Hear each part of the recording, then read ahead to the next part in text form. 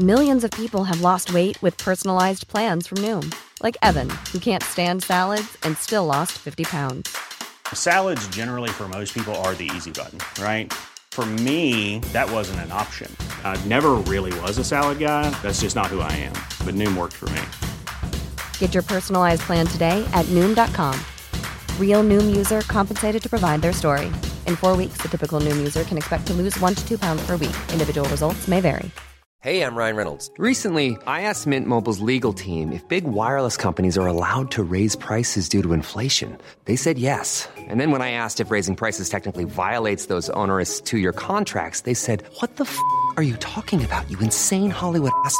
So to recap, we're cutting the price of Mint Unlimited from $30 a month to just $15 a month. Give it a try at mintmobile.com/switch. $45 up front for 3 months plus taxes and fees. Promo rate for new customers for limited time. Unlimited more than 40 gigabytes per month. Slows full terms at mintmobile.com.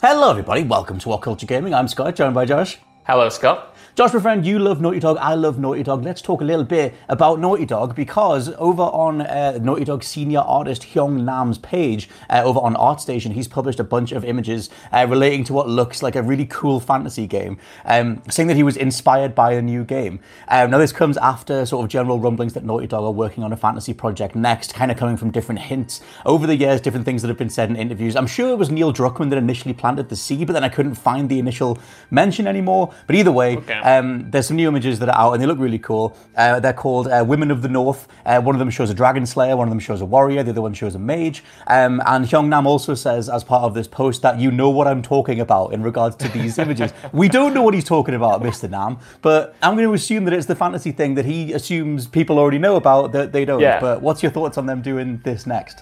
It's a sweet move, Scott, if you ask me, my friend, because they've done a lot of action adventure, they've done a lot of modern day stuff, obviously, even if it has gone into the future, dystopia or whatever, but we've seen a lot of people who look modern doing things that are relatively modern, like shooting other people. So to go to a completely different time period, a completely different genre perhaps, like that's fascinating. When it comes to Naughty Dog, they are a studio that I want to see continue to create new IP and not necessarily get tied down to franchises, but I don't want them to become known for only one thing, because they've had all these successes in the past, like obviously Uncharted, obviously The Last of Us, but you go back through their history and... Well, this is what I mean. You go back through their history, and their MO is essentially reinventing themselves every few years and every new generation. You know, you go from Crash to Jack to Uncharted to whatever, and I'm always excited to see what new creative ideas that they have next. Because you know, like Neil Druckmann and all of the talent people working at Naughty Dog have a bunch of probably genius ideas up their sleeves that they're dying to make. And like we were talking about in a video or maybe a podcast the other day, like when we were talking about Microsoft getting Lucasfilm games, or, you know, they're going to be more Star Wars games made by other developers, and we were like, that's cool, but when it comes to like these great studios, I want to see what the next new original thing is, and in this case, it looks like a cool fantasy setting sort of deal. Well, the thing is, I had a bit of a look into sort of general hirings and stuff last year. They did put I can remember there being a massive hiring call last year. If you drill down on what that was, they were hiring for the animation team, and they put out a hiring call in 2020 for a gameplay animator, a melee animator, excuse me, and a technical gameplay animator, which all sounds like the same thing, but one of them is melee, which assumedly, you know, they wouldn't hire a specific melee combat-focused person if they weren't going to have melee be a big deal in the game, which I think might be part of where the initial idea came from of like, what kind of game would have a melee component? Okay, it might be fantasy, something like swordplay or whatever. But I guess the idea of that is kind of cool. The only other games that have really done sort of, I don't know, like really big budget swordplay stuff reminds me of like For Honor, but I would hope that it was done a hell of a lot better if you take... I mean, For Honor was cool, but it was like glorified rock, paper, scissors, and then it was all grindy and whatever. But if you took that idea of this cool combat system and then fleshed out the story alongside it, I guess that'd be something that they would do. The thing that you mentioned, though, about them reinventing themselves over the years, the last generation was the only time they didn't do a new IP. Like, we always had, you know, Crash, Jak and Dax, Uncharted, Last of Us, and then Last of Us 2, and Uncharted 4. And that was the time when I sort of looked at them and went, but I want your new thing. Like, I love the trajectory so much. And I thought and they're so huge as a team as well. Like, at some point, I would rather, just me completely personally, I would take, you know, more games from that team overall rather than dedicating the entire team to the best looking leaves in gaming. Like, I want more stuff. Yeah, I know what you mean. I do feel like that's because the last generation for them was defined at least a little bit by turmoil. You know, arguably we would have got Uncharted 4 earlier in the cycle had it not been completely shaken up, had Amy Hennig not left, had Bruce Straley and Neil Druckmann not come in and kind of like retooled everything. And then obviously The Last of Us 2 took a long time to make, and we only got like those 2 games essentially within, you know, Lost Legacy and the remaster collection and stuff like that. But yeah, I know what you mean. Like I'm eager to see what they've got up their sleeve next, considering they sat out this generation without having, you know, a new franchise. So for me, I don't know, man. Like I have a lot of faith in Naughty Dog. I have a lot of faith in PlayStation as a brand and their exclusives. Like, and I just want to see something original. But what you were talking about there with the melee combat, that's fascinating because to me, when it comes to Naughty Dog games, like the sense of fluidity in the animations for the melee system, I wouldn't necessarily call it, you know, an in-depth melee system or anything like The Last of Us or Uncharted or anything, but it feels good. Yeah, see, I think it is.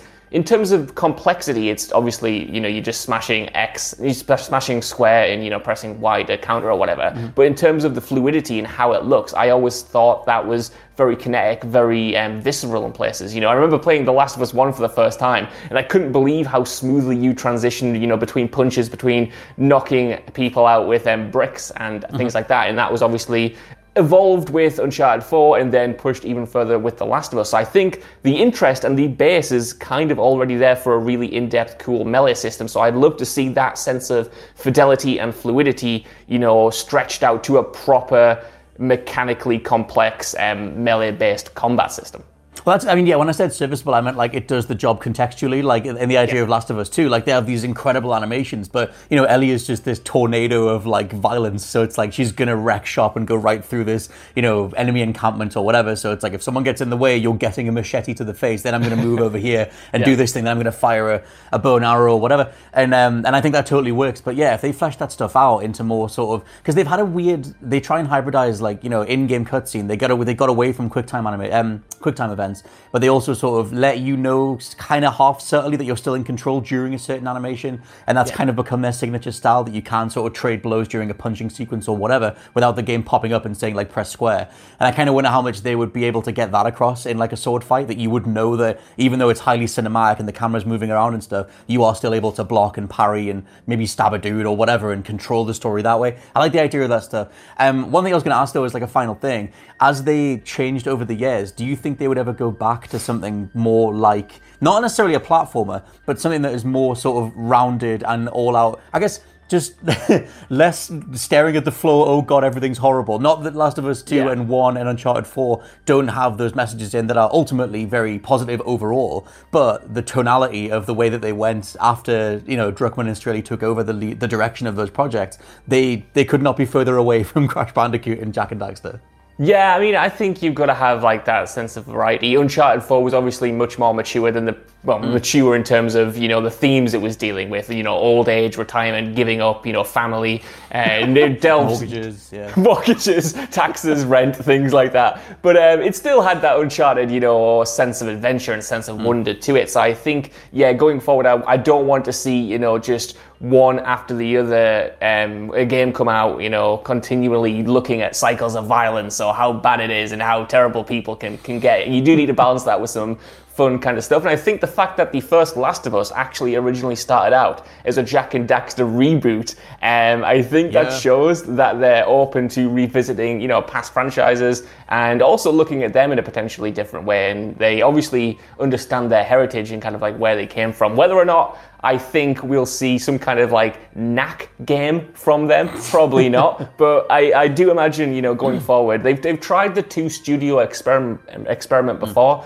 You know, when they made Uncharted 3, that was made side by side, more or less, with the first Last of Us. So they've got this. They've got so many ideas. They've got this big staff. I too agree with you, and I would like to see potentially, if it's doable, then go back to that system where we've got a couple things on the burner at once, and we get these different experiences rather than only having, you know, 1 or 2 games a generation. Well, I mean, just as like a final thing, I mean, it's like I love that, you know, Hello Games could turn out The Last Campfire alongside No Man's Sky. I love that EA, as much as it's not exactly the same devs, can publish stuff like A Way Out or Unravel, you know, alongside the big crazy stuff like FIFA and Battlefront and everything. I like to see smaller, like more passionate projects alongside the big behemoths that bring all the money in, to grant them the ability to do them in the first place. But let us know what you think down in the comments below of the idea of Naughty Dog doing a fantasy game. Is it the kind of thing that you want to see them doing, and what kind of tone do you think they would have going forward? For now, I've been Scott from WhatCulture.com. I've been Josh from WhatCulture.com. And we'll catch you next time. Bye. Planning for your next trip? Elevate your travel style with Quince. Quince has all the jet-setting essentials you'll want for your next getaway, like European linen, premium luggage options, buttery soft Italian leather bags, and so much more. And is all priced at 50 to 80% less than similar brands. Plus, Quince only works with factories that use safe and ethical manufacturing practices. Pack your bags with high-quality essentials you'll be wearing for vacations to come with Quince. Go to quince.com/pack for free shipping and 365-day returns. Even when we're on a budget, we still deserve nice things. Quince is a place to scoop up stunning high-end goods for 50 to 80% less than similar brands. They have buttery soft cashmere sweaters starting at $50, luxurious Italian leather bags, and so much more. Plus, Quince only works with factories that use safe, ethical, and responsible manufacturing. Get the high-end goods you'll love without the high price tag with Quince. Go to quince.com/style for free shipping and 365-day returns. Hi, I'm Daniel, founder of Pretty Litter. Cats and cat owners deserve better than any old-fashioned litter. That's why I teamed up with scientists and veterinarians to create Pretty Litter. Its innovative crystal formula has superior odor control and weighs up to 80% less than clay litter. Pretty Litter even monitors health by changing colors to help detect early signs of potential illness. It's the world's smartest kitty litter. Go to prettylitter.com and use code ACAST for 20% off your first order and a free cat toy. Terms and conditions apply. See site for details.